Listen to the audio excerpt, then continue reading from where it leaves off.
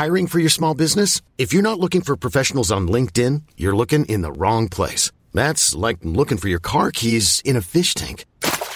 LinkedIn helps you hire professionals you can't find anywhere else, even those who aren't actively searching for a new job but might be open to the perfect role. In a given month, over 70% of LinkedIn users don't even visit other leading job sites. So start looking in the right place. With LinkedIn, you can hire professionals like a professional. Post your free job on linkedin.com/achieve today.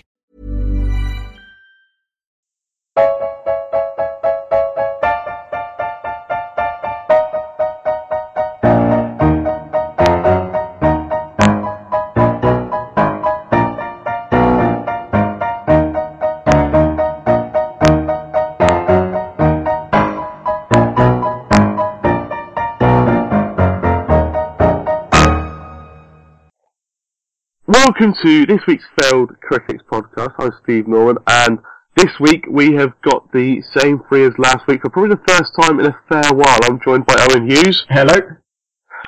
And Callum Petch. Hello.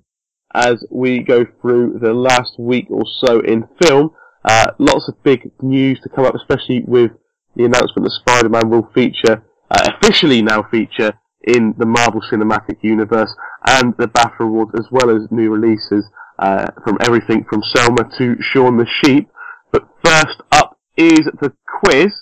Owen is leading the guests 2-0 and is likely to make me suffer through another shit film if he wins this time, although Callum has been given an incentive by seeing what I intend to make Owen watch, so hopefully he can rally a point back for the guests.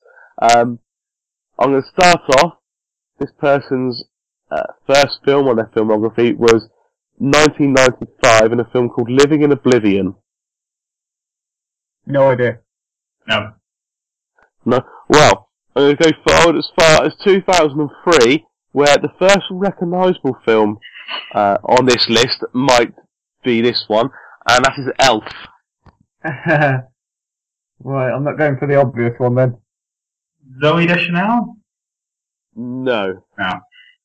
Oh, no, because it's almost famous, never mind. Oh, and are you going to have the guess? Well, the only person I can think off the top of my head who was in that was Will Ferrell, so I'll just say Will Ferrell. Okay. No, that's not right. Oh, what a surprise.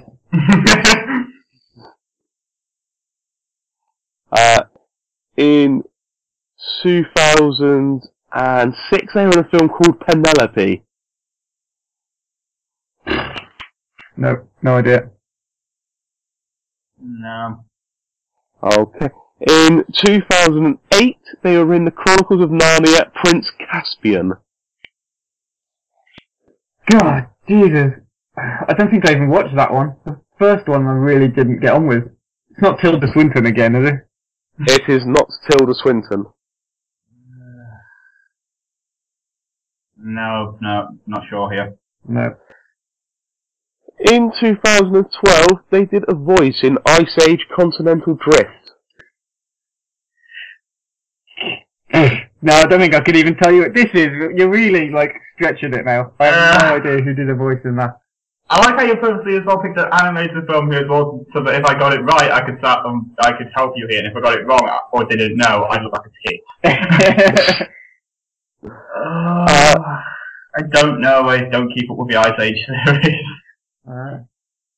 In 2013, I don't expect any of you would have seen this. It's just got a good name, maybe. 2013, Knights of Badassdom. Oh, Peter Dinklage. You just beat me to it, but I said my name first. Yes.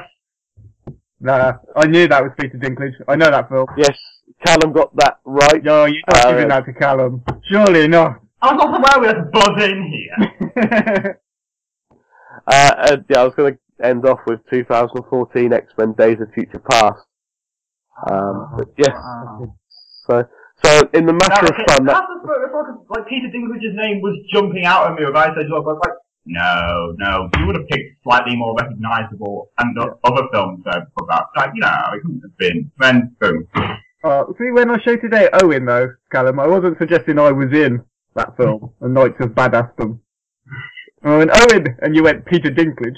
No, I said Peter Dinklage before you shouted your name, or at least according to the stream anyway. Internet connections! Alright, okay. We can wait till next week, Steve, before I make you watch this film I've chosen. Oh well, 2-1 now to Owen. So the guests have clawed their way back in. If you said death at a funeral, that might have made it like a bit easier for all of us. So yes, that is the quiz. On to the news now, which we expect to take up a hefty portion of the podcast. We've been talking about this on and off now for a long time, as it's been leaked and rumoured and everything for a while. But it has now been officially announced that Spider-Man is going to feature in the Marvel Cinematic Universe, and also there'll be some relationship between Marvel and Sony Pictures when it comes to rebooting or continuing the Spider-Man franchise, whichever they decide to do. There's been no mention of who's going to play Spider-Man, if Andrew Garfield will continue, or if it'll be a complete reboot. I believe Garfield is out. Like, I think they've kind of like, I think the mere fact they haven't mentioned him in the press release and that scene indicates that they're planning on recasting. Which is a bit of a shame, because even though the last two Spider-Man films weren't great, he was pretty good as Spider-Man, I thought. I liked him, yeah. I mean, I like Andrew Garfield anyway, but I thought he got the geeky coolness sort of spot on, really. I really like Spider-Man itself wasn't. I mean, they weren't great films, and I'm not particularly keen on the Raimi films either. I think they were great as introductions for people to a wider, superhero series after the success of X-Men, in that era, in the early 2000s. But I didn't really like those films either.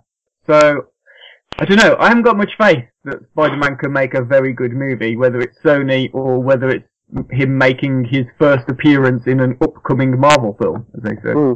I mean, they've not really given a clue to what that might be. I mean, there's obviously not time to get him into Age of Ultron or Ant-Man, but he could get a post-credits scene or stinger in there somewhere. Other than that, I suppose you're looking at Civil War, or what's the 2016 releases for Marvel? Civil War, and I believe Thor 2 as well. Yeah, Thor 3 was it? Thor 3. Was it Ragnarok was Thor 3? I think. Yeah, you wouldn't expect it to be that, would you? No, it will be. It'll be Civil War. Oh, there's also Doctor Strange in 2017 as well. They've shifted their release schedule now as well to accommodate a standalone Spider-Man film, solo Spider-Man film in there, which means that now it goes to Civil War, Doctor Strange, Guardians of the Galaxy 2, Spider-Man, Thor Ragnarok, Avengers Infinity War Part 1, Black Panther, Captain Marvel, Infinity War Part 2, and then Inhumans. Which means there's going to need to be a lot of reshuffling going on here in this planet Earth. Like Fox and such. It also opens up, I suppose, the possibility of Sony working with Marvel on some of the other cinematic properties Sony owns that are Marvel characters. If they can do it with one, why not the others? Yeah, or with any other studio. 20th Century Fox, Fantastic Four, X-Men. Fantastic Four is just getting a reboot. Deadpool movie's coming out soon as well. There is potential there. Although, like I say, going back to Sony, are Sony the ones doing the it's not Suicide Squad, is it? No, it is Suicide. It's Sinister Six. Yeah, Sinister Six film. That's been apparently delayed but not cancelled. Is the word so far. I believe it's happening, but it's not. It's having to be rescheduled. On the bright side, though, no more Amazing Spider-Man films. Yes. This is a good day, you guys. I no longer have to go and sit down and watch the Amazing Spider-Man series. I mean, I suppose it's quite a bit of a coup for Marvel to get Spider-Man back in some form, because I don't know if this is right, really isn't. I don't know if any comic book fans would correct me, but before the films, or taking the films aside, is Spider-Man not probably the most well-known, especially outside of comic book fans, most well-known Marvel superhero? I think it's the most successful property that they have in the comics world. Anyway. And it's most well-known to kids. Yeah. Well. Yeah, I mean, I'd have said personally, as someone who doesn't read comic books, that before the films came along in the last 10 years or so, Spider-Man and Hulk were probably the most recognisable Marvel superheroes. Definitely. Yeah. So to get him back on board in some way is obviously going to be massive.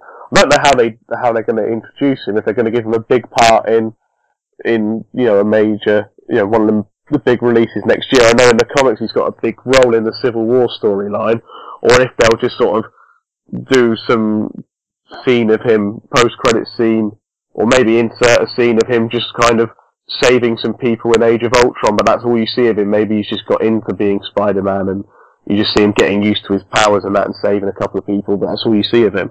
My guess, admittedly stolen from an idea by movie critic online, but is that it's like in a post-credit scene in Ant-Man or something, Paul was going around and some sort of geeky journalistic reporter comes up to him and goes like, Hi, Peter Parker, Daily Bugle, and then just cut to black there, that kind of thing. Immediately you get people losing their mind, and give Ant-Man a giant box office boost, which he doesn't need anyway, because Marvel is impenetrable at this point. But I suppose the thing is with that is if you're introducing him as Peter Parker for Ant-Man or Age of Ultron, you've got to cast someone pretty damn quick unless they've done it already and not told anyone. It's the kind of thing you could do quickly, like that the shawarma scene in the Avengers, like that second post-credit sequence was shot and posted in the week between the UK release and the US release. You could get that done quickly, and I imagine that casting agents are already just scouring lists of names, just calling people up, going, Spider-Man, want to be in here? I suppose my argument is if you just had someone in the suit without his face showing, you could pretty much just CGI him into a scene if you really needed to, or you could just get an extra or stuntman to play him just in a suit. Yeah. I remember when I was little. I don't know if you two watched the cartoon from the 90s of X-Men. I am aware of it. Yeah. Yeah. So I remember when I was little. I must have been 7, 8. I don't know what I was. And there was an episode that Sky One were really pushing at the time. It was around Christmas saying, oh yeah, this is going to be our big special episode. This is going to be where Spider-Man turns up in the X-Men cartoon. It's going to be fantastic. And I stayed up to watch that. And all you saw was Spider-Man's arm. I mean, you literally saw his arm in the frame and shoot some web. So, if it's something like that turns up in the I like to think that's the event that turns you into the bitter, jaded critic that you are. That's it. No more. That's it. I'm not buying into hype anymore. From the age of 7 onwards, fuck you. That's enough for me. Yeah, but I think if all that they've said, as far as I know, is that he's going to be making his first appearance in an upcoming Marvel film, and that Kevin Feige is going to produce. Is he a Spider-Man? Yeah, him and Amy Pascal are producing. Essentially, they're in control. The terms of the deal are that Marvel gets him, but then Sony retain creative control over solo Spider-Man films. But you know about something like that. For one, Feige is a major control freak of these films anyway. And B, at this point, pretty much the only words Sony wants to hear are Marvel have to go, now you need to watch the Sony film to keep the Spy Universe fair. They will ask us everything, because they know by this point that Marvel will just take their toys and go home otherwise. And it could be a sort of saving grace for Sony, because they're not doing very well, are they? No, and those Spider-Man films keep doing worse and worse, which is why this happened, which is also why the X-Men thing won't happen. Because doing too well. It's doing too well for Fox, even though the films aren't great. But again, Fox are making money, so why would they go to Marvel and go, we'll give you these characters out there? There's no reason to.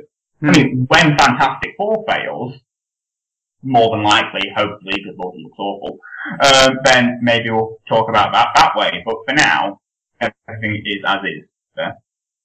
Plus, I'm looking at this graph you people sent over, like you guys sent over to me about that, and pretty much there's nobody else from Marvel to take at this point. No, they have got most of their comic book characters back now, haven't they? Is it? But I suppose That thing with the Lionsgate and the more at Universal Pictures. But I suppose, yeah, it's really Spider-Man, which they've now got back in part, the X-Men and Fantastic Four, the ones that they're really probably missing out on. And Venom, but who really wants a Venom movie? Let's thank you. Yeah, exactly. That's right. And it's interesting as well, on that graphic, I'll pull up a link to the graphic on the blurb that comes out with this podcast. I nearly called it a podcast then, that's a bit of an innuendo. Namor is with Universal Pictures, and he was the first X-Men. He was the first X-Man. And obviously X-Men are owned by 20th Century Fox. So, yeah, that would be interesting if all these studios could kind of just get together and make one big film. Which will happen at some point. It will probably be the movie event of the entire century. Yeah, exactly. I mean, there is a storyline in the comics. It wasn't very well received, but was the Avengers versus the X-Men. That was, a big Marvel crossover event. So, I'm just putting that out there. If it appears, then just send me the royalty check. I'm happy to accept it. Maybe Hugh Jackman will push for that when he finally just completely stops giving a shit about being Wolverine. I really hope he doesn't do that. He seems to absolutely love playing the role. Plus, he kind of seems to get better the more he ages as well, in terms of fitting Wolverine as well. So. Yeah, and we've almost kind of forgotten about the furore that was around his casting as Wolverine. Because, he's meant to be this short, ugly, little, angry Canadian. And then... Well, I of course want to remember, because I was 3 probably when that news broke, so... Oh, okay, yeah, you might not have remembered that. Yeah, but, making you feel like an old man again. I know, shut up, Callum. Alright. But yeah, so Wolverine isn't a tall, handsome Hugh Jackman, basically. But I think we're all agreed, he is Wolverine now. It would be very odd to see anybody else in that role. Unlike Spider-Man, who... Basically, you could probably look at, Miles Teller even from Whiplash would do a very good job as someone like Spider-Man. That's a nice segue into who we'd like to see cast as him. It is, isn't it? Did you like that? Yes, I did. Thank you. When Fantastic Four bombs and maybe he'll finally break into Hollywood that way. It's not like he's in Hollywood right now, but Hollywood just seems to have no idea what to do with him. But, who is that, sorry? Miles Teller. Miles Teller, yeah. But, indie cinema, Whiplash, Spectacular Now, he's great. You put him into information so he's apparently just fit to play douchebag guys in shitty young adult franchise films and terrible bro comedies. So, I just want good things to happen to Miles Teller, because he's really good when he's given an actually good film to star in. Yeah, I've only seen the one film of his, but he was very good in that. I really enjoyed his performance in Whiplash. Watching Surgeon in a month. But mentioning Fantastic Four film, Michael B. Jordan, who's in that, could potentially play Spider-Man. I'm trying to remember off the top of my head. There's an alternative universe Spider-Man who's black. Yes, Miles Morales. Miles Morales, exactly, yeah. And Twitter, especially has been just lighting up about pushing for that casting ever since the news happened, which I'm really glad the boys are thinking that people are doing. But, I'm kind of just realizing that we should do that now. That's the great news thing we need. Exactly. Which also means that the Donald Glover for Miles Morales casting petition has started up again. Although I think Glover's happier being a rapper now. So, we'll see on that front. But, Steve, you got any thoughts on who you'd like to see playing Spider-Man? I think Miles Teller seems to be the most popular shout, at least. Obviously, yourselves have suggested it, and many other people as well. It's quite hard to say, because it's getting a balance of being kind of the geeky, unpopular-ish, nerdy Peter Parker, and the quite cool and cocky Spider-Man. So somebody you could really pull off both, which is probably quite difficult to do. It is So you wouldn't be in favour of getting Tobey Maguire back, in other words? Yeah. After that strut walk playing the piano thing from Spider-Man 3. No, I think he should be nowhere near it. You realise that? You people do realise that was the whole point of that scene, right? That he thought he was being cool and he wasn't. Yeah, even though him and Venom itself have no idea of the concept of cool is.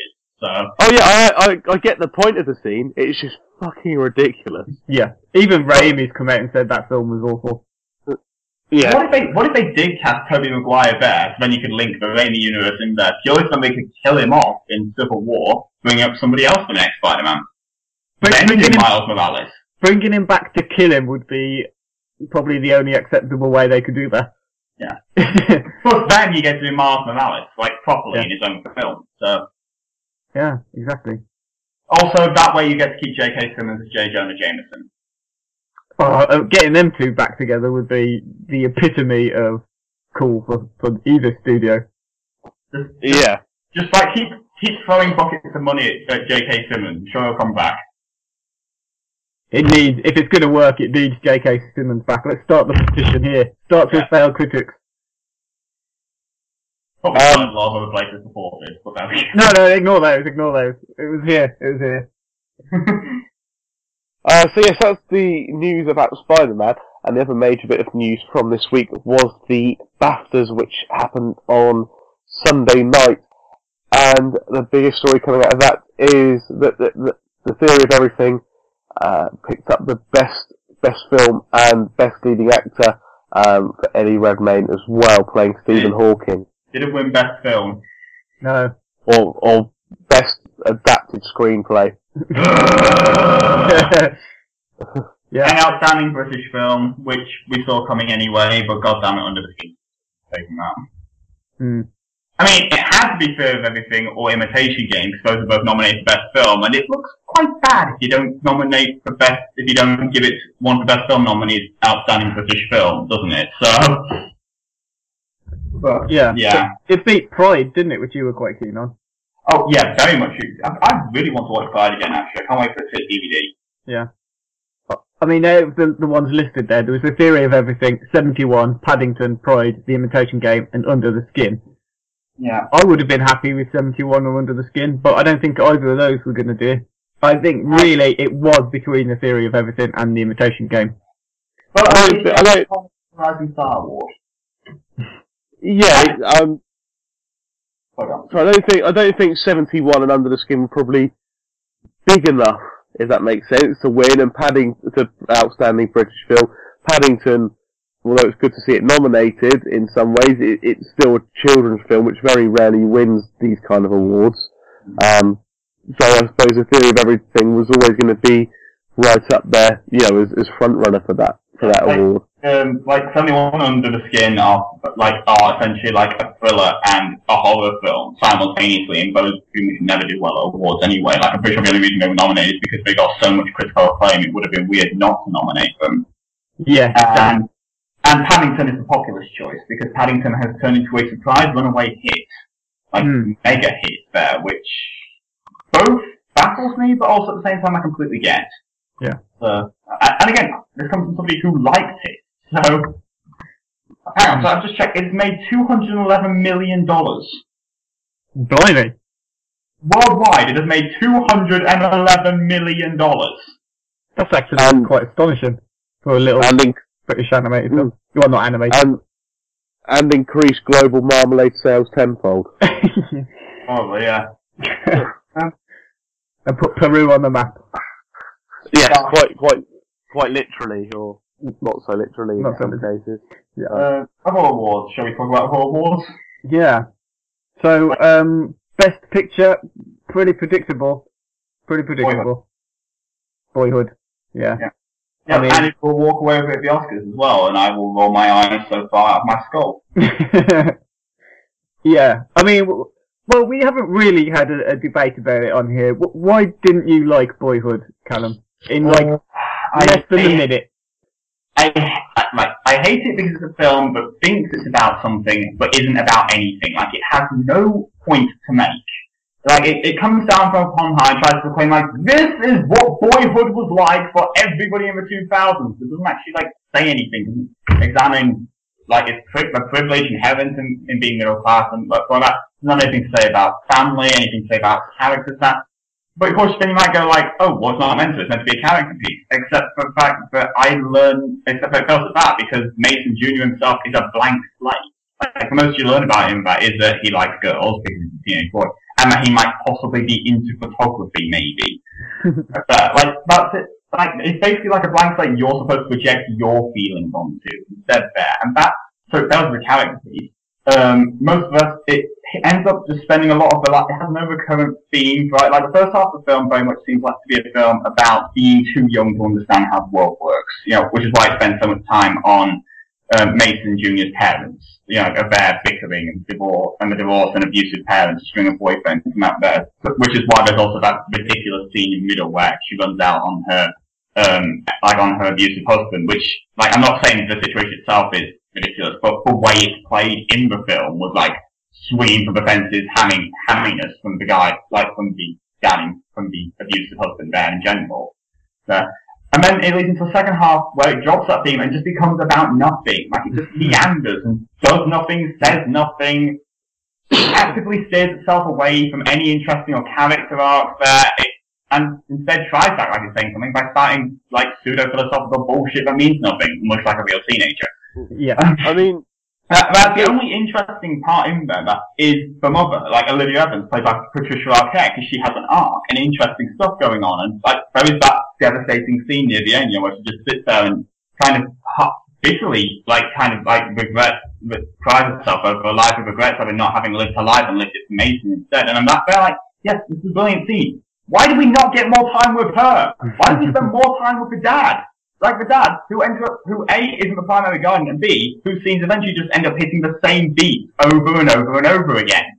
But, like, it's a maddening film where if it wasn't for the 12 years gimmick, it wouldn't have gotten any recognition or intrigue from that there. It's a film, I feel like Linklater started off as having passion and somewhere like that, but then somewhere along the line it became more of an obligation for him, basically. And that there's a kind of, well, I'm going to see this through because then it'll look cool, I guess. But that's it. Essentially, I feel like I had 2 hours and 40 minutes of my life wasted by it there, and I hate it for more and more I think about it. Also, I absolutely fucking despise that last scene.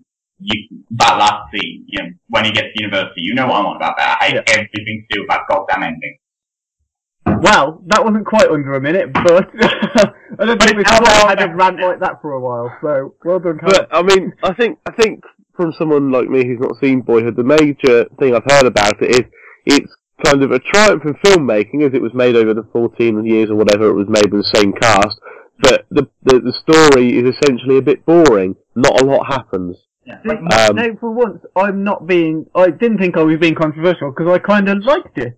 I have to admit, I kind of liked the meandering process. The problem was, by the 2 hour point, I thought, I'm not getting any more out of this now. There's another 45 minutes to go, and I don't think there's anything more it's going to tell me about Mason, about his relationship to his parents, or any of the drunk, abusive father figures that have been in his life. And I just thought, another 45 minutes is too much. It could have just finished there, but of course, due to that gimmick, it couldn't. It carried on. It is a gimmick, basically.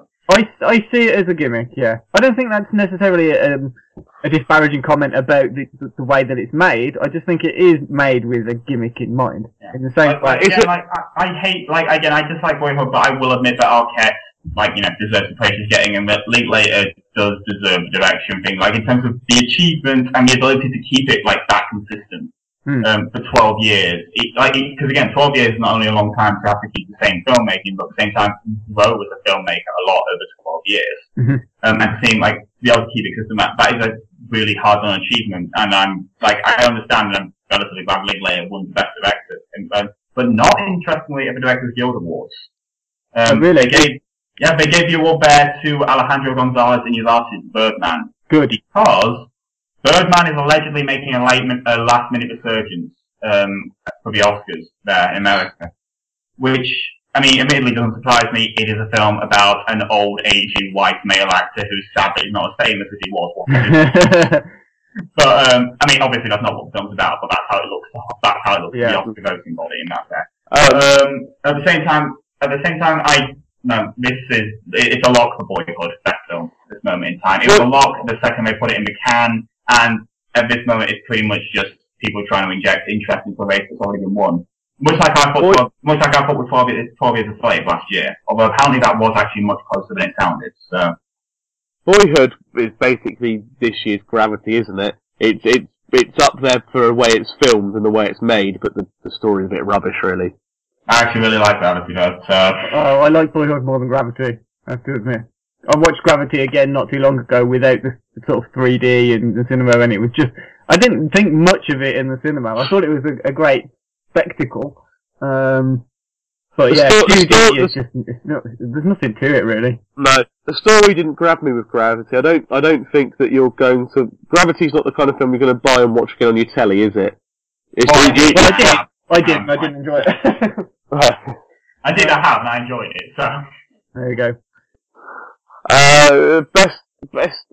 Leading actress was Julianne Moore for Still Alice. And I applaud Julianne Moore. She is a very great actress. She probably puts in a great performance Still Alice, and she shouldn't have won. Still Alice is not qualified.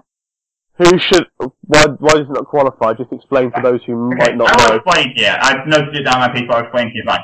To be eligible to be nominated in the year's BAFTAs, you need to have your film released between January 1st and December 31st of the given year. Films nominated in the previous year that came out between January and that don't count.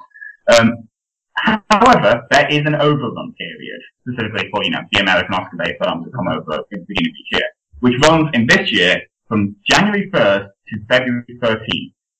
And if the film comes out between that period, then you need to screen it for BAFTA people before December 16th. As long as the film runs in the country in some way between those dates, it counts. Still Alice comes out on March 6th. It has not had any UK festival showings. It has had no previews for any of the general public. It just comes out in the UK on March 6th. Well outside the already generous overrun period, and therefore should not have been allowed to have been nominated. Now again, Julianne Moore is a fantastic actress. She deserves tons of praise and awards for all those years she's been snubbed in that.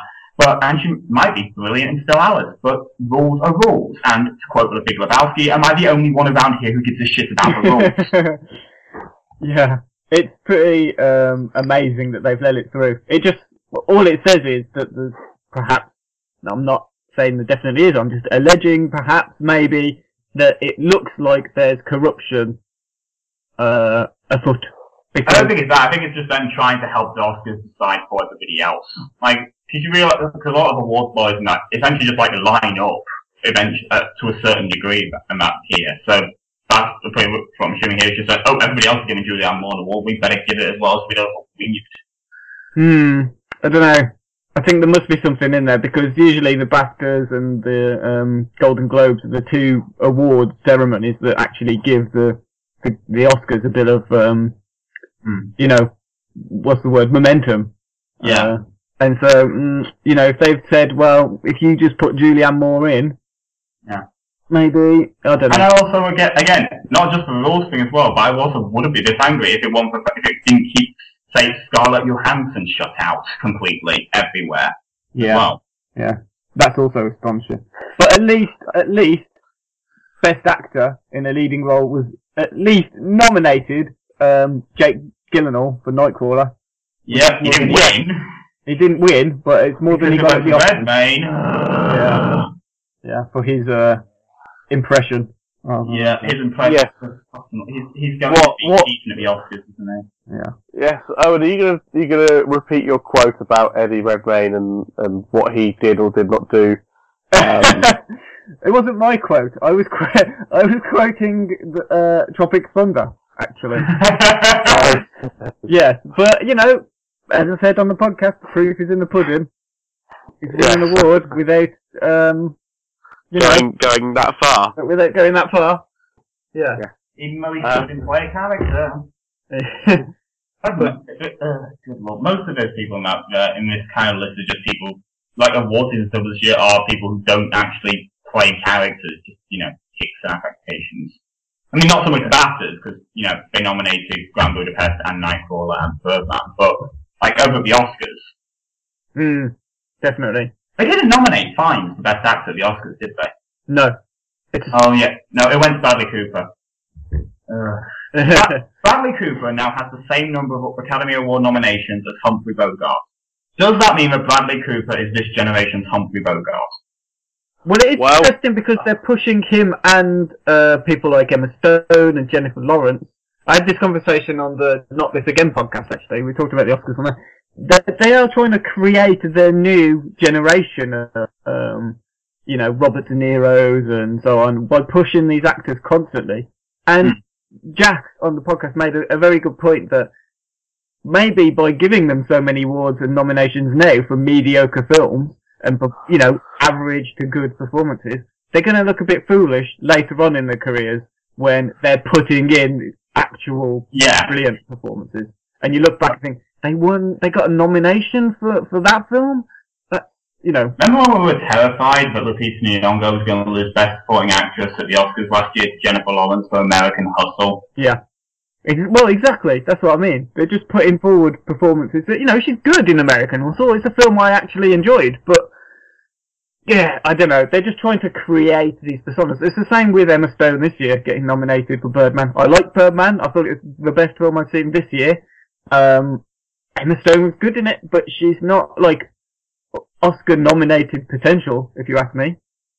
I don't know. Maybe. I'm just angry Emily Blunt was nominated for nothing anywhere. Yeah. Emily Blunt for Spider-Man. There we go. Or Captain Marvel. Emily Blunt for all the roles.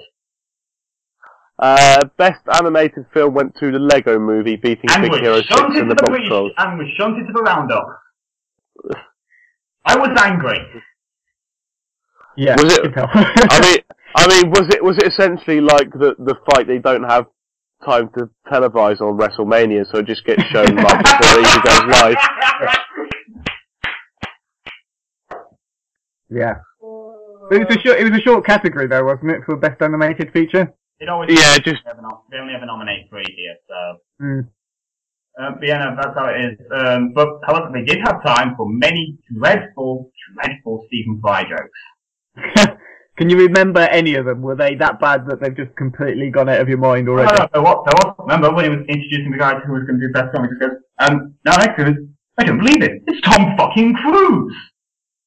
That was the joke. That was literally the joke. Is that Stephen Fry shouting, it's Tom fucking Cruise. Yeah. You know what? I didn't watch any of the award ceremonies this year. Pissing it down with stars. Because it rains in England and there's stars and this is comedy gold here, you guys. He imitated Stephen Hawking. That's just the height of humour right there. And Stephen Hawking was actually there, wasn't he? Yes. He opened the show by asking Michael Keaton and Edward Norton to kiss him because he's gay and also married, which therefore made his husband jealous. And has Stephen Fry ever mentioned that he's gay and married? Did he mention it was to a much younger man as well? That usually comes up at some point. Yes, he did. Yeah, okay. Bingo. Cuba Gooding Jr. came out to present an award and was funnier than Stephen Fry. He came out and first thing he said was, before we get started, Stephen, I'd like to say I am offended that you did not choose to ask to kiss me at the beginning here. And I started to say, do you have something against black people before Stephen Fry just he was funny, he was actually funny, man. The few laughs I actually got were from people who weren't, Michael A's speech was hilarious. As well, who was nominated, who won the BAFTA Academy Fellowship this year. And he spent 5 minutes just kind of stood there, both kind of patting himself on the back, patting the independent film industry on the back, and giving a giant middle finger to people who wouldn't give him money for his way of making films. Well, thank you anyway for not doing that, because then that meant you didn't come in here and fuck it all up. Yeah. He basically just started, it's like he was quoting Jamie would have been amazed if he just started quoting Taylor Swift, to be quite frank. Also, my favourite part of the entire award ceremony, besides J.K. Simmons winning for Best Supporting Actor, which is long overdue and so happy to see, and Wes Anderson winning for Best Original Screenplay, where he pre-wrote a speech because he wasn't there, but was already funnier than anything else everybody else did. Was at the beginning, where they did that, typical, this past year in film montage. But this year they had Kasabian come out and perform Stevie, while the montage was going on. And, but they kept cutting to the audience full of celebrities there who had who were just completely confused and seemed to have no idea how to react to Kasabian. Just obviously just sat there. There's a rock band on stage now. What are they doing? I don't know what I'm supposed to do. I've never heard. I don't know what these people are. This is not the music I normally like. I don't know what I'm supposed to be doing. So it's just all these awkward faces, and even Sabian up on stage, even looking awkward and confused. Why are we here? I found that rather amusing. Also, as amusing as them trying to sneak Postman Pat into a round of best films last year. Yeah. Speaking of why are we here, are we going to review some films today? We'll get on to that very shortly, Owen. Okay. I'm on the back of the website now, and just for something that's possibly a bit funnier than Stephen Fry, they've got a key to denote certain things on the winners on the awards section. Apparently, win denotes the winner. Oh, that's very helpful. Yeah. Yes. Just in case you didn't know. That out. Yeah. I just thought I'd kind of win denotes winner. Thanks for that, BAFTA. Yeah. Oh, also here quickly as well. Best outstanding debut went to Stephen Beresford and David Livingston for Pride. But I need to mention that as well. That Pride actually won something. That's good. Yeah. I haven't seen it, but I'm always glad when was it for a British award? Sorry. Yeah, outstanding debut, and also so essentially won that when it lost British film. Oh, okay, yeah. And then Jack O'Connell won the Rising Star Award, and it turns out I have a full-on man crush on him now. So.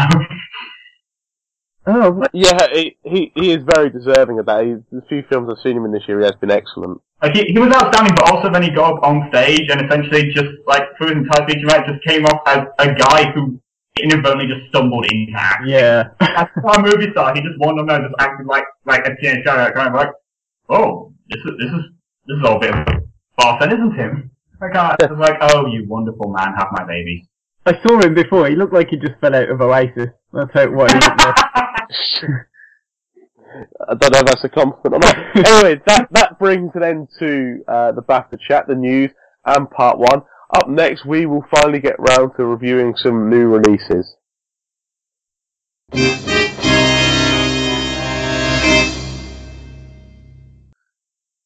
Time for 4 new releases for us to review for you. Now we're going to start off with Jupiter Ascending, that I didn't understand from the trailer, but Owen has seen for us and will hopefully give us some clarity on that. I will, but I'll start first by asking a question, and it's aimed at both of you. What's your favourite Wachowski film? Not necessarily objectively the best. I'm not asking for objectively the best, but your personal favourite. Speed Racer, boom. That's the right answer, let's move on. Okay, Steve, I'm guessing The Matrix? Yes. Yeah, okay. So, sorry, that was very presumptuous of me, wasn't it? You could have said anything, but, okay. Okay. Why lie and pretend I know more about cinema than what I do? Okay, for me, personally, it's Cloud Atlas. It's got that marriage of, fantasy and reality. It blends subtext with the explicit. It creates something bigger and better than it had any right to be on such a, limited budget that it had. Relatively limited budget. It was subtle, it was fascinating, it was full of interesting ideas and concepts, based on a very complex novel, and it was adapted perfectly. Jupiter Ascending is the opposite of that. It's everything I've just said, but the opposite. It stars Mila Kunis as Jupiter Jones, who's daughter of a widowed Russian immigrant to Chicago, who cleans toilets and bedrooms in a hotel her family owns. And she, by her own admission, frequently throughout the film, hates her life.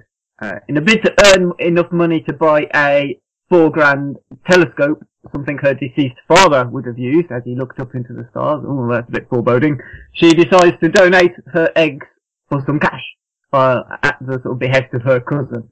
And whilst at the hospital, she's attacked by these alien things. She's saved at the last minute by a gene-spliced half-man, half-wolf type crossbreed assassin for hire called... Oh, I wish I could remember. Pennywise. Yeah, thank you very much, Callum. Played by Channing Tatum. And it turns out that the bees, and that's seriously just regular bees, recognise Jupiter, unbeknownst to her, who as an actual royal. She's a member of royalty. And thus begins this intergalactic tug of war between 3 different powerful millennia-old siblings who see her as their reincarnated mother, and they want to bump off January. They want to kill her so that they can take possession of the Earth for their own profit, which I won't go into because it's part of the plot and it'll be a bit. Did you just call her January? I did just call her January Jones. Yeah, sorry, Jupiter Jones. Blimey. Okay. So, yeah, I mean, firstly, I didn't think it had a very coherent story. It was all over the place. It was a bit of a mess. But it brings me back to the point I made about Cloud Atlas. And whilst that had a kind of myriad of interconnecting stories that were each in their own right fascinating, weaving this kind of complicated but well-structured narrative, Jupiter Ascending was not. It was just a mess. It didn't weave any narratives particularly well. It starts with, like, there's about 4 different sections in total to the film, and they each feel like 4 sections. They feel like 4 episodes in a TV series. And I really did want to like it. When I first heard about the film and knowing who was behind it, I was rather excited. You know, a massive space opera. It's got elements of fantasy stories in it, and you know, with the whole secret princess and interplanetary battles and whatnot, I thought it could be quite fun and very self-aware, but it was just pants. I really didn't enjoy it. And it reminded me of, like, you know that terrible kids film with Anne Hathaway and Julie Andrews? The Princess Diaries. You know, it was like that. If it was mixed with, Brazil, mixed with Star Wars, and mixed with Labyrinth, only without any of the joy, any of the wit, or the Bowie factor of the latter 3, anyway. So that said, it's not a complete waste of time because as shallow as it does come across, I think it does strive to include some deeper meaning to certain parts of it or certain aspects. So, you know, the moment Jupiter is attacked and she's lying on the bed and, you know, after being gassed during what I'm sure would be quite a traumatic process, I thought it would go down a route suggesting the whole thing could be explained away as just in her head. You know, she's just been drugged and now she's seeing these weird aliens and a man who's got pointy ears and sharp teeth and he's just roller skating around the sky and stuff. But it kind of steers clear of that. And, you know, the fact I'm saying it wasn't all a dream is a positive. You know, the fact that I'm saying that is perhaps an indication of the quality I'm talking about, though. You know, to say that was one of the most positive aspects, that it wasn't all a dream in the end, I think that says quite a lot about the film. And there's other interesting aspects to the story, though, I guess. The gene splicing of people with animals, like Tatum and a wolf, and Sean Bean with the bee, and perhaps a weird elephant pilot chap who I think got the worst of it because he's got the elephant's face and can't seem to do anything but shout. You know, at least there's some subtext there about the way people are treated and the class system and, oh look, we look down on these people because they're lesser, and there's the whole genetic engineering aspect of it. I don't know, it felt like they were trying to include something there, but it just wasn't tangible enough for me. I didn't get anything meaningful out of it. And yeah, so, yeah, I'll try and wrap it up quickly now because otherwise it's just going to turn into me going on a rant. I had to kind of sum it up. I'd probably call it a sort of atrocious sci-fi medley. You know, 1 minute is Soylent Green, the next it's Firefly or Serenity, and the next, like I say, it's going to some shit like Princess Bride. Not Princess Bride, that's a good film. That's a really good film. Princess Diaries.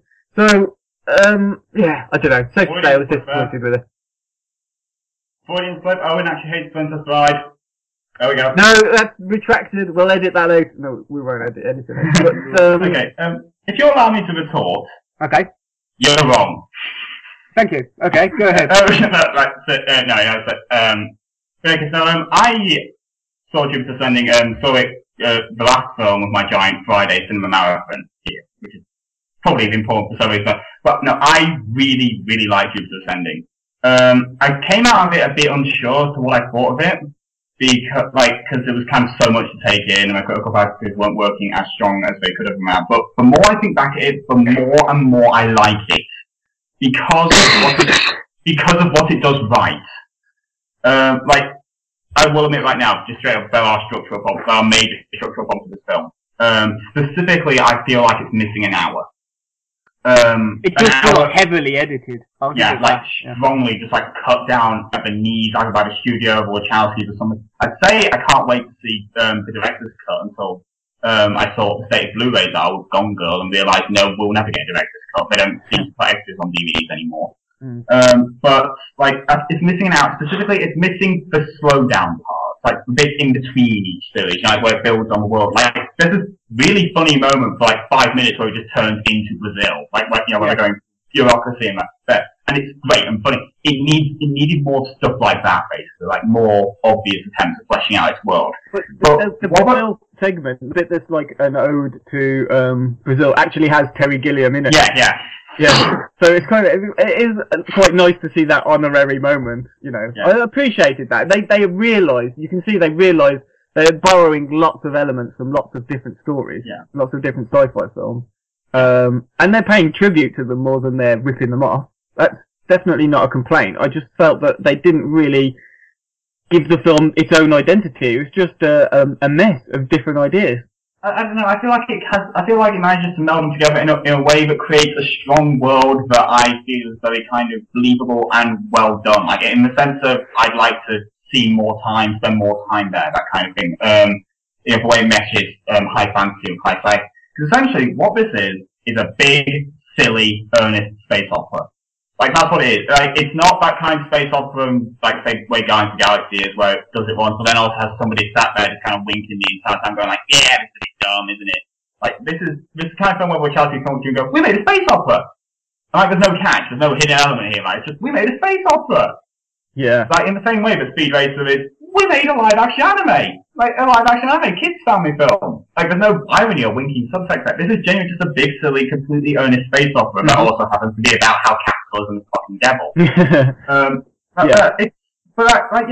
love it for that. It's different. It's refreshing and honest and pure in a way that a lot of cinema isn't nowadays. Like, it's such a rubbish film, though. I mean, it's great. I don't think it is. I admit that the narrative and that is is strange and awkward, but the film itself, I feel like that world, the effects and stuff like that, it all works on that kind of level. I mean, like, admittedly, as a further deeper stuff other than the capitalism stuff, I feel like it fails again purely for me down to the fact that it has clearly been edited to hell and back. But again, I love it for what it is. Again, too much of media nowadays, too many films nowadays and that are kind of just embarrassed to be like dishonest and that about its intentions. Like, you know, that's why you get musicals, but 80% we're so sorry for being musicals. Like, romance films are so bloody serious about everything. Why sci-fi never cuts loose and has fun? Because it's worried about being labelled cheesy. And if something's cheesy, that's when the public turn off, despite the fact that the Fast and Furious series are ridiculously popular and successful, and their films are family is great. Like, it doesn't have somebody start off next song going, yeah, family's dumb, but the family's really dumb. Like, when Don says family, the film believes that there. And the same when Jupiter Ascending is here, going with that kind of ridiculous, silly earnestness and that there. It doesn't undercut it at any point there. I get your point, but there's still, like, the whole dialogue. It's got some of the worst dialogue from any film I've seen for about a year. It's all exposition dialogue, and the I thought you were on more about the romance, because I will copy it. But I was literally going to move on to the romance, because the unrequited romantic relationship between Tatum and Connors, it's got about as much sexual tension in it as, like, receiving a text from your grandma. It doesn't help that the pair of them seem faintly embarrassed about the whole thing. Yeah, it's just awful. It's really bad. And I like Tatum. I think he's turning into a very good actor. I saw him in, don't ask why I watched it, I saw him in a film called She's the Man the other day, where he's like this young teenager in a school and just... That one with Amanda Bynes? Vinnie Jones. Yeah, possibly. Yeah, we've all seen that. It's actually a good film. You don't need to... It's not bad. It's not bad. It was okay for what it is. But, you know, in that, even, like, watching him there, you can see that he's born to play these type of roles. He's born to be in a massive space opera like this, where everyone just has fun. But nobody looks like they're having fun. That's the problem. Maybe, at a push, I would concede perhaps Eddie Redmayne is completely aware of the sort of film he's making. Eddie Redmayne's good in this, and by good I mean terrible, and by terrible I mean brilliant. It's a cult film performance, I think, is what you could call it. I've heard somebody say like that Eddie Redmayne should just do Gary Oldman villain roles from now. Oh yeah. Like Sean Bean seems fine to be here as well. But like that's the thing. Like I recognise that our flaws in film, but I feel like it gets enough right. Like with creature designs, with the world itself. I love the little tiny little detail of how all laser sound effects sound like something that a kid might make. And especially how Kane's own gun itself sounds, like its laser fire sounds like a bark. So like little individual details of that set my kind of like inner 8-year-old man just like off there. Again, I love what Wachowskis are trying to do. I don't think they're completely successful in pulling it off. Again, for me, mostly because it's been cut down badly. But for what it is, I think it's really, really good fun. And I guarantee you in 10 years' time, this is going to be Speed Racer again. Seriously, at some point this will be reevaluated and people will come, because right now it's being trashed roundly. Like, again, not for reasons of structural problems and that, but purely just from people who don't seem to get it in that kind of sense. Like, again, I will admit there are problems, but that's not what most people are complaining about. Well, I get what it's trying to do. I just think it does absolutely everything really badly. It's really dull. The action sequences in it are just, they're actually really inconsistent. Some of the scenes look very good. You've got Tatum flying around on his gravity-defying rollerblades, and it looks pretty cool, some of them. You know, then you get other bits with, like, spaceships flying around Chicago, having a shootout, and it looks worse than things I've seen in Michael Bay films. It looks worse than stuff I've seen in Transformers. And I really, you know, considering the Wachowskis revolutionized the action film genre with The Matrix, there's no excuse, I don't think, for them to make again, I do feel a lot of these problems are just from some kind of butchering in the editing during the last 8 months, because as we all remember, it was delayed at the very last minute, from June of last year to February of this year. Well, that kind of makes it, they haven't really got as much of an excuse, because, you know, at the end of the day, it's something that they committed to someone they're happy with. Yeah.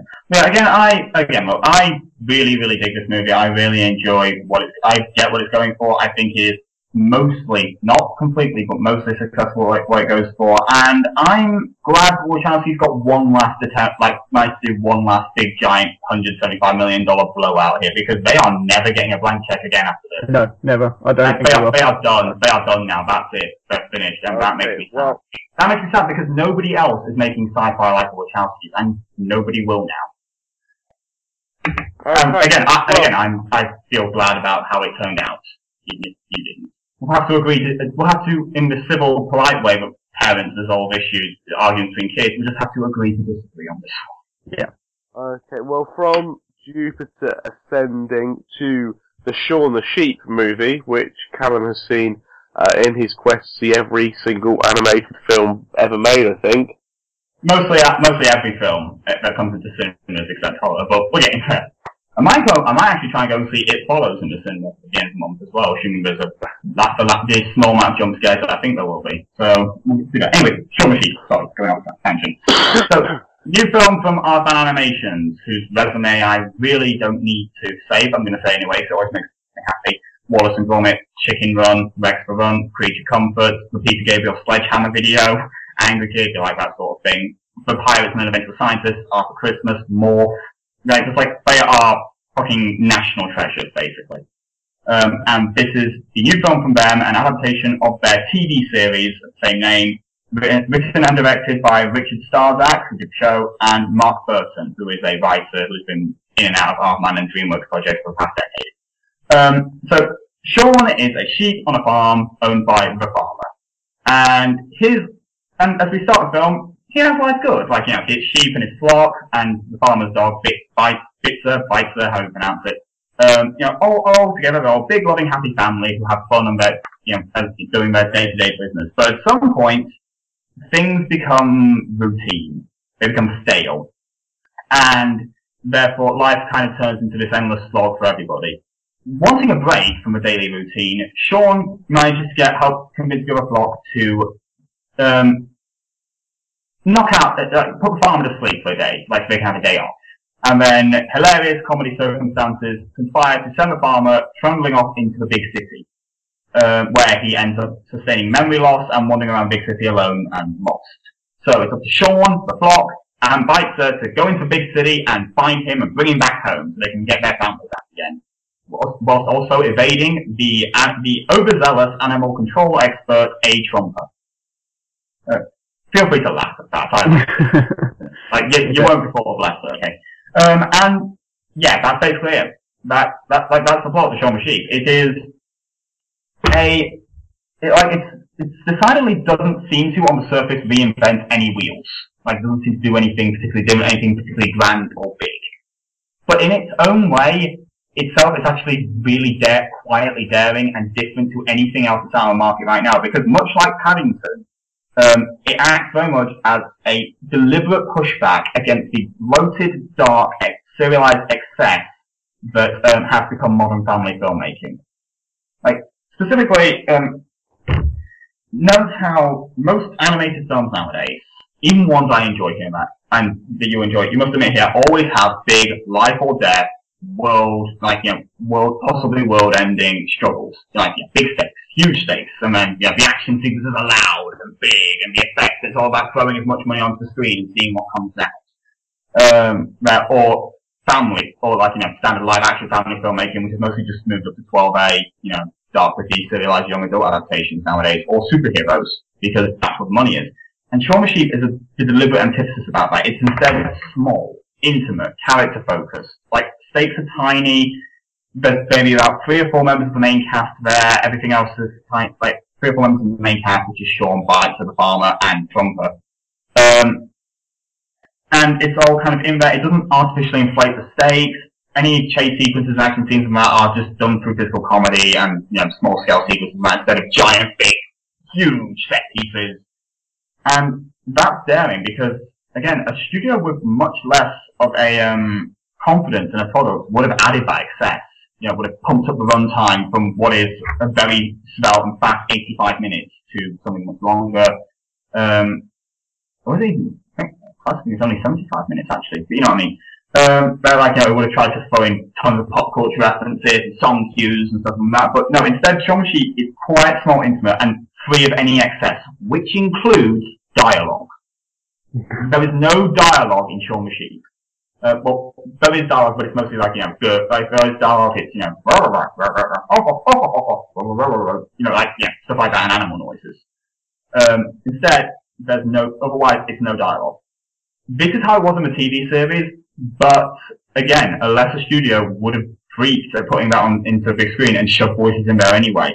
DreamWorks Stallion of Cimarron, which I covered in the retrospective a long while back, and that would mostly have been a silent film. The animals themselves don't talk until somebody at the studio got terrified and added a voice-over narration that told you all the thoughts of the horse anyway. Let's not forget Tom and Jerry the movie, which admittedly was 20 years ago, but, wounds that deep just don't heal sometimes, folks. I'm going to assume the fact that you aren't laughing means you have not seen Tom and Jerry the movie. Don't think so. No.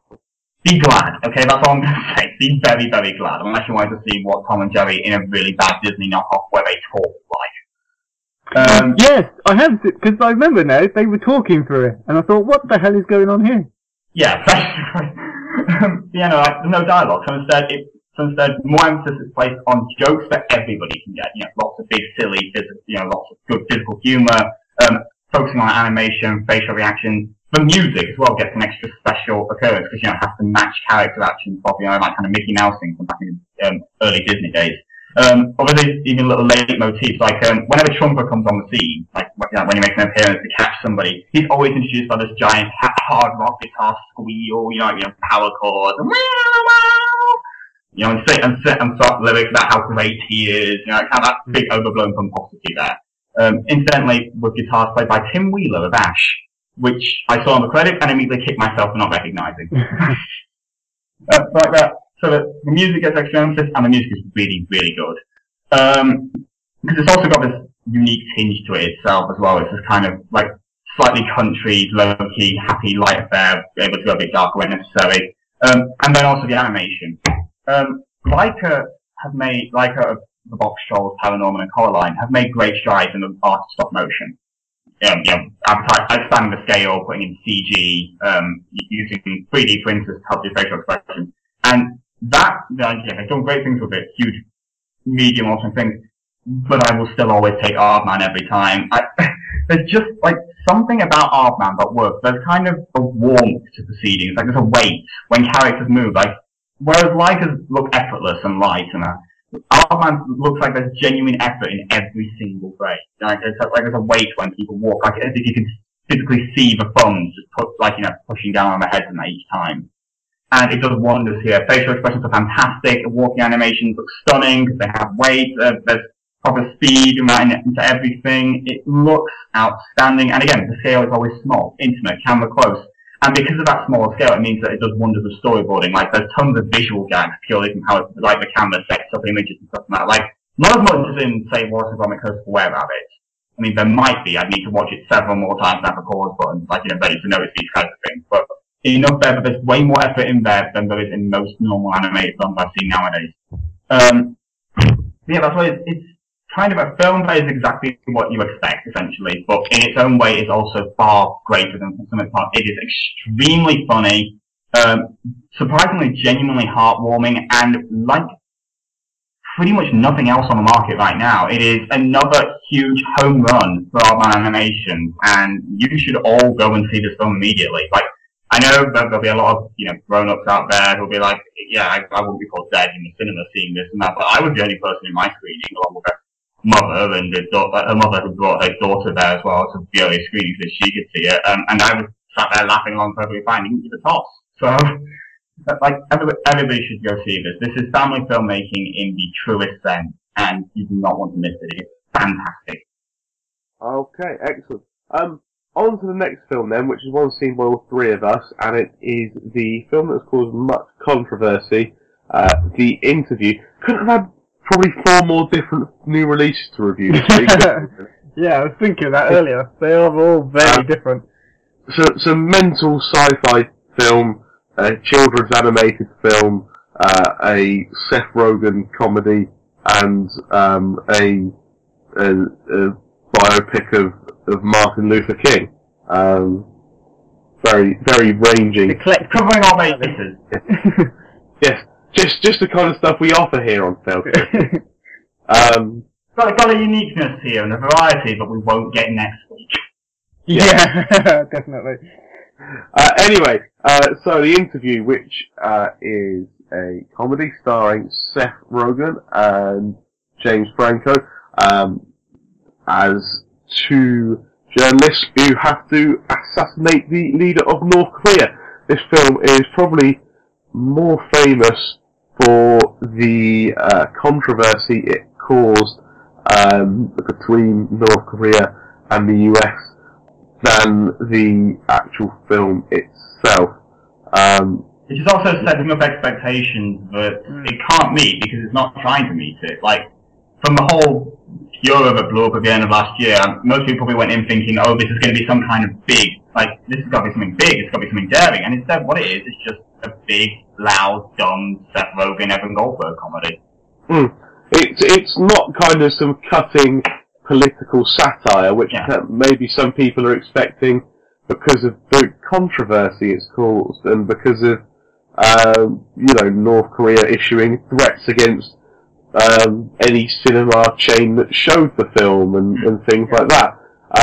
But it's not some kind of cutting political satire, maybe like in The Loop or something like that. It's just it's not even the same sort of satire from Team America, No. There's nothing. There is absolutely no substance or any point whatsoever, as far as I could tell, to The Interview.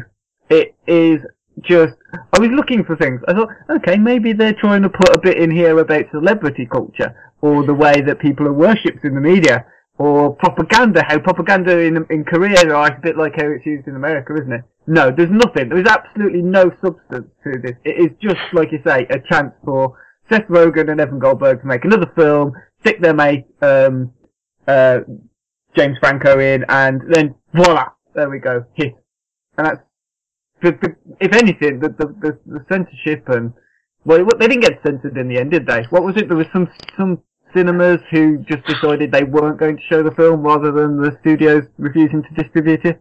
Yeah, it was kind of a whole mess. There were some cinemas that pulled it, that they refused to show it, and then the studio had to pull it itself. And then after pressure, it came back out again, and then it moved to VOD. But it became really highly torrented, and it became popular because of that, I think. And now it's on Netflix in a few regions. It's in the cinemas here finally after being out in America last year. I don't know, it seems to have done it a lot of good, because I've seen it, and I would never have dreamed of watching a fucking comedy like this before. I don't know, I feel like the controversy hurts it just as much as well, because, again, unreasonable expectations, and then VOD tickets, which essentially tripled how much it could have actually earned. As well. It probably wouldn't have earned too much anyway, but, even worse now than that. That's just a whole mess. Let's not talk about that mess. Let's just talk about the film itself. Okay. I mean, Steve, what do you think? It's not even that good, and I've liked the last few kind of Seth Rogen comedies I've seen. So, Bad Neighbours and This Is the End probably being the last two that I've seen. I really enjoyed getting a sequel. Which one's getting a sequel? Sorry, Bad Neighbours. Really? Because it made money. But anyway, you know, I enjoyed that. I enjoyed This Is the End even more. You know, I do like Seth Rogen and that stable of comedy writers or filmmakers, whichever way you want to look at it. But this one was just not. It was just a bit. I found funny. I found myself giggling at it more than I thought I was going to be. To be honest, I was chuckling away at some scenes, like just stupid little throwaway gags, like when he first meets. When James Franco's character, Dave Skylark, first meets the North Koreans and he's saying goodbye and then he says konnichiwa. Just stuff like that. Just, it tickled me. I thought it was quite funny. But it's not a laugh out. I wasn't, like, ticklingly funny kind of film for me. I just, not probably, like, a root cause of that is that, unlike This Is the End, especially, this one wasn't actually scripted by, Rogen and Goldberg. Like, they came up with the story, alongside somebody else whose name I'm getting up right now. so much for me sitting here insisting that, you know, lambasting you off the preparation. Dan Sterling. Okay. But then Sterling himself is the only guy who actually wrote the screenplay. Which admittedly means little in these films because of how much improvisation there is. But at the same time, probably explain something. Like, I'm fine. I laughed. I laughed not as much as I'd like to have, not as much as I usually do at Rogen Goldberg comedy, but enough to feel like I haven't wasted my time. It didn't waste my time. I do think it gets enough jokes and enough points, and that's specifically about Skylark himself and that nature of celebrity culture. Because it's actually as respectful as it can be, basically, for North Korea situation. Like when it does pull jokes, the jokes are instead either on the Kim family or Dave himself, which then ends up causing a problem in the final third when it tries to make you feel pathos and pity for a guy that has been the butt of gags and mostly asked and has been asked and a character of the film is asked to, you know, the audience throw hate on, so in a lovable kind of way for most of the runtime. But they're like, it's fine. I laughed, you know. I mean, I would also really prefer it for once if I could get an American mainstream comedy where the central gag wasn't, these two guys love each other, but not in a gay way. No, they like women, they do. But they're just close enough to be gay men. They could be gay, but they're not because they love some women. Look at those women they're going to have sex with. They kind of played on that intentionally, though. There was a few gags where they were like, yeah, we know this is following a traditional narrative of this sort of film, and then they recognise it and point it out and make fun of it themselves, which is kind of fine, but it does mean it is actually just following that part. Yeah, I feel like it's material that's not particularly funny, but is elevated by a very good cast. Like Seth Rogen, I find is great as always. I feel like Franco, until you know he hits the pathos stuff and that, does a great job at playing this kind of pompous, arrogant, like love to hate douche. Lizzie Kaplan's in here, and Lizzie Kaplan is always nice to see. And then also Randall Park plays Kim Jong-un and that himself, and he's really, really good in that role there as well. And also credits Diana Bang as well, in a mostly serious role as a North Korean commander who's suddenly been struck with a guilty conscience. Well, credit to her. She didn't really. I don't think she had much to do, to be honest. Well, she did well with what she had. Basically. Yeah. But like again. I laughed. Not as much as I did at other films and that, but enough to feel like it was worth my time. Also, it didn't have a sudden out of nowhere and tasteless demon rape scene in it, so I'm going to put it on the exact same level as the end there. Okay. Although it doesn't have any Backstreet Boys cameos, so it's also a lesser film. Yeah, but a lot of, who's the singer? Katy Perry. A lot of Katy Perry. Yeah. So I'm also really annoyed as well because the week before I for a DreamWorks piece, I'd done Madagascar 3, and that prominently uses fireworks as well. So it's just gotten out of my head. And then here's the interview to ram it back in some more. Okay, well, that is the interview. Now, on to our final film, finally, for new releases. That is Selma, about the 1965 Selma to Montgomery voting rights marches in the civil rights movement in the US, led by Martin Luther King, played by David Oyelowo, I think. I'm pretty sure I mispronounced that in every possible way you could when I did Screen 1 last night, so I'm pretty sure I'm racist as well, don't worry. I've heard it as David Oyelowo, but it's L-O, so I think, I don't know. Oyelowo? I don't know. I don't mean any offence by it. He plays Martin Luther King, Tom Wilkinson plays Lyndon B. Johnson, Carmine Jogo plays Coretta Scott King, Tim Roth plays Alabama State Governor, plays the Alabama George State... Wallace, yeah. George Wallace, yeah. And then also appearances from Common, Cuba Gooding Jr., Oprah Winfrey, just like Martin Sheen at one point as well. Like, Giovanni Ribisi. I haven't seen this, but I could have guessed Oprah Winfrey was going to pop up in it. Well, I don't want to kind of sound disparaging or anything like that, but any film, with the exception of possibly 12 Years a Slave, any film that involves black civil rights or anything like that, Cuba Gooding Jr. and Oprah Winfrey do tend to pop up in them now. I mean, they were both in The Butler as well, which was and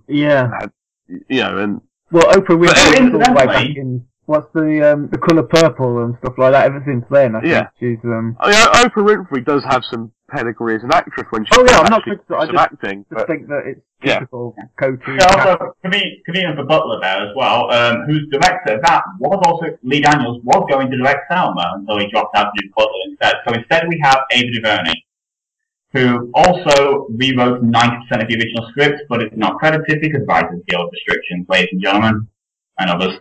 Felt like I should mention that there because that's actually going to form a lot of my basis for what I end up saying about this film. But Steve, you're supposed to lead here. Sorry, I'm hijacking the review. That's fine. I thought it was really good. It told it engrossed me in a part of history that I don't know too much about. Obviously, the civil rights movement in America was very different and much bigger than what it was in the UK. So it's not something that we tend to be taught too much in schools here, or at GCSE or A level kind of history. We don't tend to learn too much about it, but it certainly interested me in that. I thought David Oyelowo, he was excellent as Martin Luther King, and most, if not all, of the supporting cast, because that's essentially all that everyone else in this film was really, were excellent as well. I don't think you can pay it much higher praise than saying it makes you interested in that part of history and wants you to kind of know more about it. And on the other side of the same coin, making you kind of appalled at the way that so recently certain people were treated in kind of civilized Western world. I've heard that, I don't know if you know this, Steve or Callum, the scripts for the speeches were rewritten, weren't they?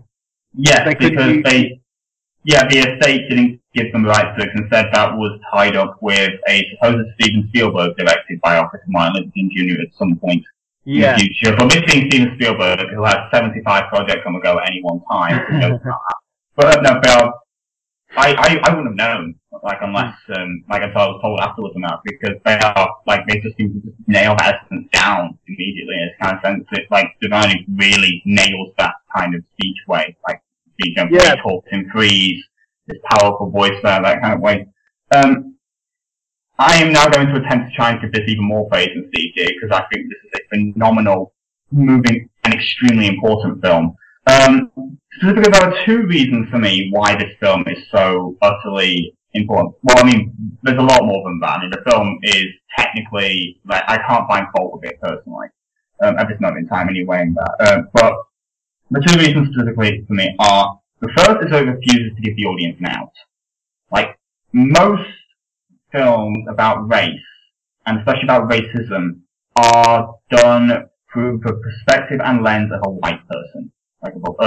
Because, that's people usually make them, and also, the majority of the audience are white, and therefore, the consensus, the idea is that you need to give people an in, or some kind of way out, and as things get bad. So that's why, they usually give you some kind of kindly white hero who sympathizes and helps lead on, or they give some kind of easy conclusion, to proceedings, which is where the whole kind of joke of, and then racism was solved. Obviously these films don't end with, and then racism was solved. But Crash almost does. Crash is almost like a split second from actually saying that. Yeah, but they kind of give that same kind of just fully uplifting conclusion but don't worry folks, that was in the past, everything's going to be okay. It gives you an out. It gives you an out. Selma refuses to do that. It refuses to give you that out. The perspective at all times is, our main input at all times is through King and his followers, and the black inhabitants of Selma, Alabama. There is no kindly white hero, there is no easy conclusion, nothing that. I think this is why, the film is been getting a lot of shtick for, what it does with Lyndon B. Johnson. Because in real life, he has been noted as being a supporter of civil rights, and somebody who worked hard to do that. But the film itself portrays him instead as somebody who puts it low on his agenda, and may even be leaning more, thanks to his passivity, into being against the thing. This is not important, because it doesn't important to him.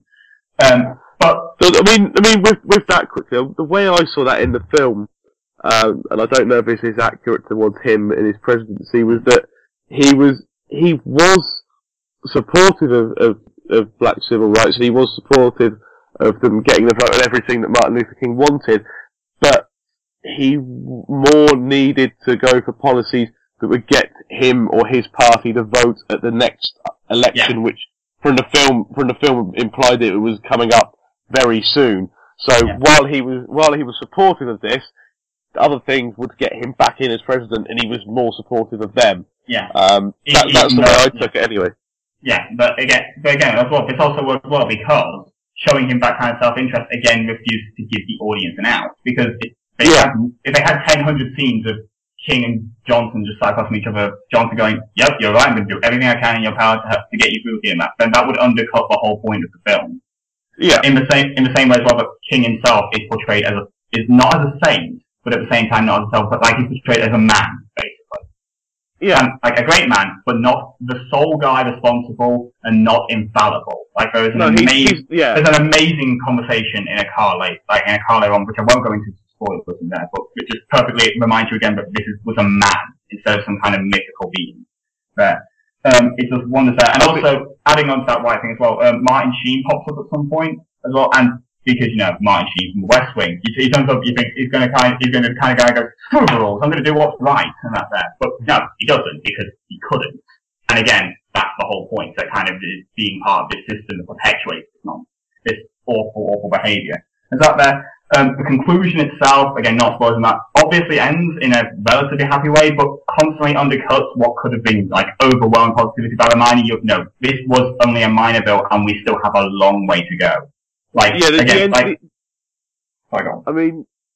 end of the film, I suppose most people, the majority of people will know what happened to Martin Luther King ultimately. I don't think saying that he was assassinated is really a spoiler to the film. That doesn't take place in the film itself.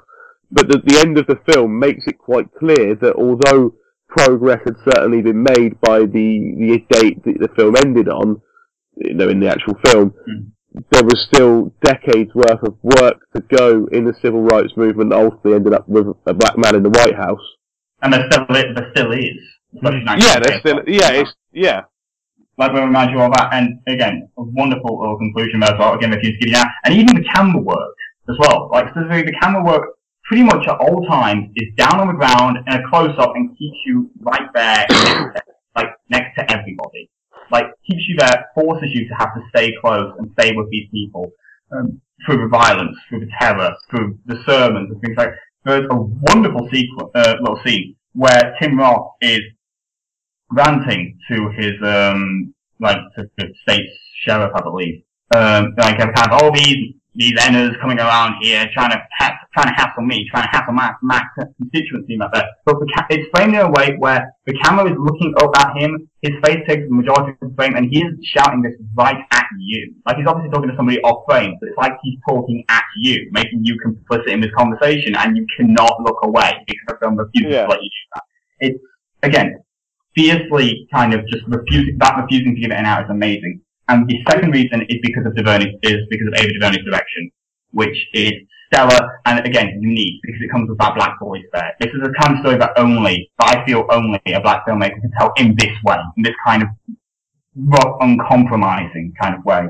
Again, the camera work listed there, sound work, music cues, and the way she layers on things, and especially for dialogue with it. Everybody in this film, most characters in some way, talk in this very slow, deliberate manner, where they clearly are putting a lot of thought into what they're saying, because they know that if they say the wrong thing at the wrong time, everything will come crashing down. So they're being deliberate, and therefore that works into the film's pacing as well. Like, kind of, like, pauses in this film need a shit ton. Like, a ton in there as well, like, because you can just tell everybody having to really think hard of what they're saying as well. It's a stunningly directed film, and I am now, like, I purposely held off on referring at any point during the Oscars, the Oscar calls on that, on the Ava DuVernay snub, because I didn't want to until I'd seen the film, and now I am fuming that Morton Tilden's The Imitation Game is apparently a better director than Ava DuVernay, who does incredible work here. In the same way as well that David Oyelowo deserves a lead actor nomination, that Carmen Ejogo does great work as Coretta Scott King as well. That it's just a stunning film. Well, and it's violent, powerful, important, and everybody should see it. It's fantastic. I think one thing it does well as like you say, it's telling it with a black people's voice. It doesn't kind of make the white person out to be all-encompassing evil and bad. And I mean, obviously there are white people in the film. Tim Roth's character, Greg Wallace, and his kind of senior person that he talks to in the film, that I can't remember the character's name. Right down to the person at the courthouse when you see, I think was it Oprah Winfrey's character? She goes to register to vote right at the start of the film, and she said, "I filled in the form right this time. And I'll tell you when it's right." And then she goes, "How many state judges are there or something?" And she says the right amount, and he goes, "Name them." And if she can't name them, she's not getting the right to vote, and kind of down to little things like that.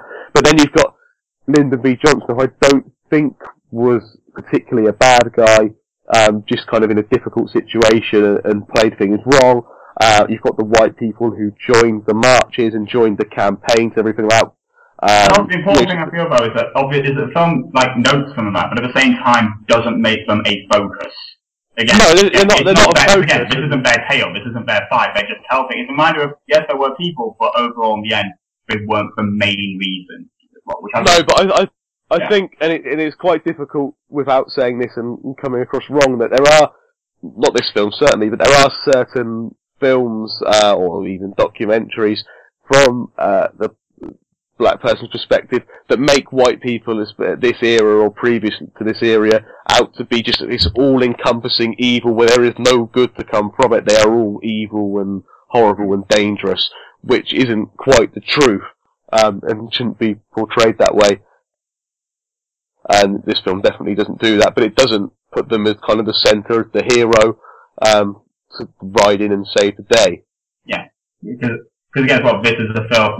A lot of people seem to think, at least for marketing anyway, might think this is a Martin Luther King biopic, and it's not. It is instead just a film about racism locked into the state that happens to be from Martin Luther King's perspective. Which I feel like the best thing I can encompass to this film, is the power and the way it treats the black voice, is specifically through this one bit. The film opens pretty much with the bombing of the Birmingham church. Yeah. But instead of just showing the bombing or the aftermath, instead the film does this really clever thing, where for 90 seconds it shows you the children who are normally relegated to a statistic, like to a shock statistic there, as people. Like they're just going around, having a conversation, being themselves, and then, boom. there. It is quite a shocking scene, isn't it? And it's so early on in the film as well. It's quite unexpected, especially if you don't know the history. But it's also a great, like, a kind of mission statement as any, to just remind you this is a film that's going to tell you about, like, that's going to represent everybody as people instead of statistics. And again, I can't say enough good things about this film. It is fantastic, and it's clearly not going to win at the Oscars, but it should certainly be receiving more Oscar buzz, and Dave should definitely be in the Best Actor category along with Jake Gyllenhaal for Nightcrawler, and it's definitely a shame that they're not. I mean, I'd certainly replace Benedict Cumberbatch for Imitation Game with at least one of those two if I could. Put cinematography in there as well, Selma. Yeah. The cinematography, I put it under direction. And sorry, hang on. We've inadvertently stumbled into next week's topics now. I'm not on. Yeah. No, everybody should go and see Selma. Yeah, I mean, to even give it a bit more credibility, it's got a 98% rating based on nearly 200 reviews on Rotten Tomatoes, so I mean, that kind of shows the gravitas that it gets. If you can see it, because I've heard that a lot of cinemas across this country aren't showing it or putting it on at really late meetings for stupid reasons, then go see it. And if you can't, go out and track it down anyway. I must admit, the cinema local to me, which is an Empire Cinema in Poole, they were showing it just on the release weekend, just 4 times a day, only once in the evening, and every time it is only in their studio screens, which are like a third the size of a normal screen. Not the actual screen, the amount of seats. So it wasn't getting exactly the best release. I think it was sort of, It wasn't showing at my cinema at all. Not at all. No. Oh, but The Hobbit is still there.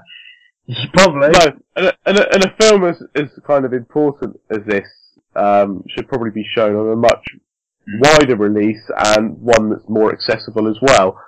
In the kind of the same way that 12 Years a Slave had such a big release, it should be having one similar to that because it tells equally, I'd say, as an important story or part of history. Before we move on now, this is genuinely the last thing before we move on here. We rag on the BBFC a lot, like I do on Twitter, we do on this podcast right here. But I want to just give them genuine bravo praise for daring to make Selma a 12A as well. Like that way to stop, because that way it can be shown, schools and that for education, that you can take younger kids on that for education. Essentially, to open it up more instead of locking it off to a certain subsection of people. Again, because there's some violence in here, lots of swearing, lots of racial slurs, but again, it's a film that needs to be seen by people there, and so I do have to applaud them for bending the rules here and putting it in a way where everybody can see it. So, good job. That's a very good point, because there is a fair bit of quite graphic violence in the film. I mean, not kind of brutal like you'd see in a Tarantino film, of course, but there is quite graphic violence in this film. Quite horrible violence in this film. But like you say, it is good that they've made it 12A, so it's more accessible for children to see, obviously under the correct supervision, because it is important that they're shown films like this. Yeah. I cannot wait to see what Ava DuVernay does next now, after this. Hopefully this has given her enough clout to go off and make more films she wants to do. Yeah. Anyway, that's all for our new releases. You'll be glad to hear that we're nearly at the end of the podcast. And going to shut up soon. Although, if you're bored of us, you could have turned off. So, anyway. We should insult the listeners like that. Your own time you're wasting. Yeah, of course. Yeah. Recommendations for the week ahead. I'm going for Netflix UK, and the Breaking Bad spin-off Better Call Saul is now on there. Have you watched it yet? I have watched the first one, and it was okay. But obviously I appreciate series sometimes need a couple of episodes to set the scene and get going. So I'm going to stick with it for a few more. Yeah, I really like it. I'm definitely sticking with it. Owen, what are you recommending? I'm recommending a film, Blind, almost, because it's The Wind Rises, Studio Ghibli's film by Hayao Miyazaki. Is on Film 4 on Friday at 6:35 p.m. They did show it a week or two ago, and I've recorded it. I just haven't found time to watch it yet. So if you missed it the first time round, this is your second chance to catch it. And I believe, although I'm not 100% certain, the film they showed last time was English dubbed. This time I think is in Japanese with subtitles. So I know some people get really fussy about watching Studio Ghibli films when they're dubbed, even though I think the dubbing's pretty good on Ghibli films. But there you go. Emily Blunt in there as well, so. Yeah, usually Emily and Blunt, Werner Christian Herzog. Bale and all those lot, yeah. And Werner Herzog's in Wind Rises as well, Midog. Oh, is he? Yeah, well there you go. There's another reason you should watch it. Yeah, again, everybody should see Wind Rises. If it actually came out in the UK in the same year, but it came out in America, it would have been one of my films of the year. There we go. Right, my recommendation is some animation, obviously. And it's The Hunchback of Notre Dame 2 on Netflix. No, I'm just kidding, it's not that. The Book of Life. The Book of Life has just been released on Blu-ray this week. I believe this week, in time for Valentine's Day. It is a film by Jorge R. Gutierrez, whose previous of the short-lived and criminally underrated TV series El Tigre, The Adventures of Manny Rivera, and it is an absolutely gorgeous in both the metaphorical and visual senses. Like, seriously, look at this film. You need to just look at this film. It's outstandingly gorgeous. That kind of love romance fantasy story, which has this great shot of fresh air. It's got a very Mexican lens to it all there, and it's fantastic and criminally underrated, and you should all watch it. Okay, well that's all for us for this week then. Owen, what have we got next week?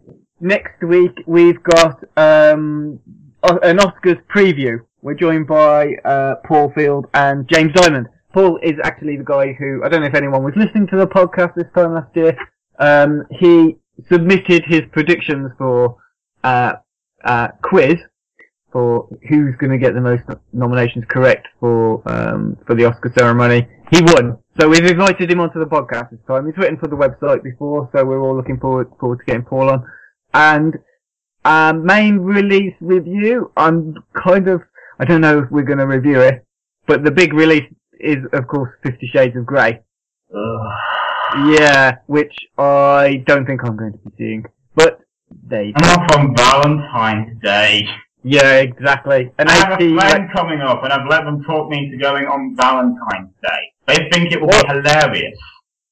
Well, I don't know why you'd go and watch that when porn is readily available on your laptop for nothing. Well, there's only 15 minutes of sex scenes in the 2-hour-long 50 Shades of Grey film, though, Steve. So I thought the book was pretty much written pornography. Pretty much, yeah.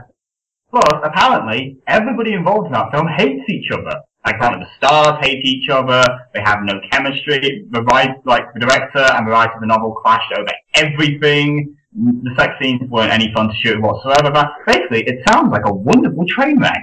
Yes. It's going to actually be fun. Yeah, but it is an 18-rated film, and it's being shown, like we just talked about Selma, that wasn't shown at my cinema at all, at any point during the day, or any screen, no matter the size of it. It wasn't shown at all. 50 Shades of Grey is on 7 times a day. Well, Selma doesn't have 2 sequels coming hard and fast, so... Oh, that was very subtly done there, Callum. Very good. Yeah. Thank you. But we're also going to review another film if we can make time for it, Predestination, which I think some people have been looking forward to. Yes, it's mental. Peppa Pig for the website. And Callum's writing about Peppa Pig. There we go. Yes. Callum, would you like to plug your radio show and podcast before we go?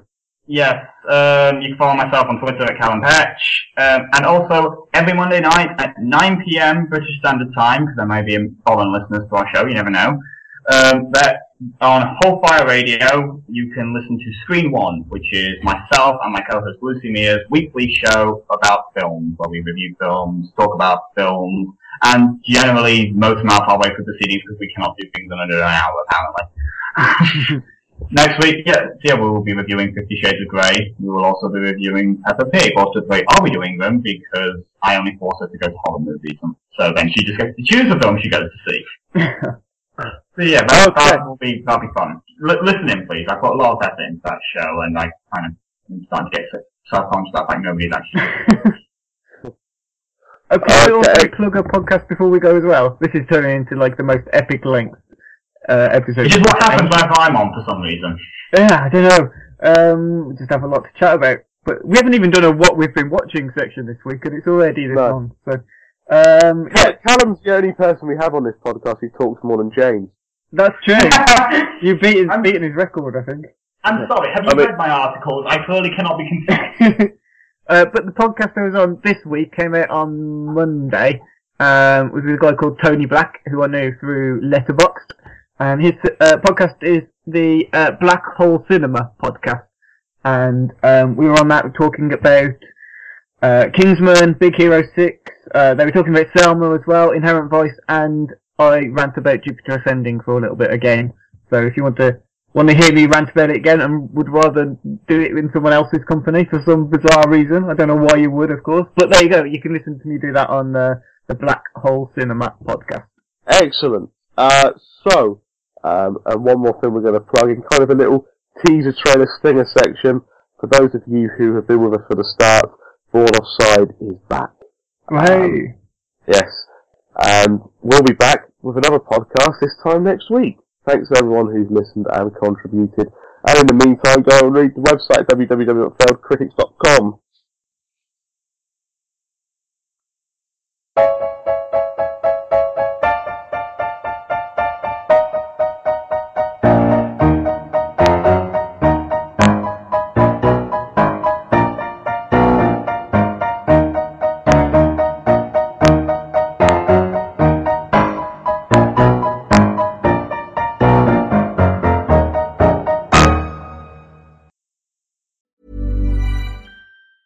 Ever catch yourself eating the same flavorless dinner 3 days in a row?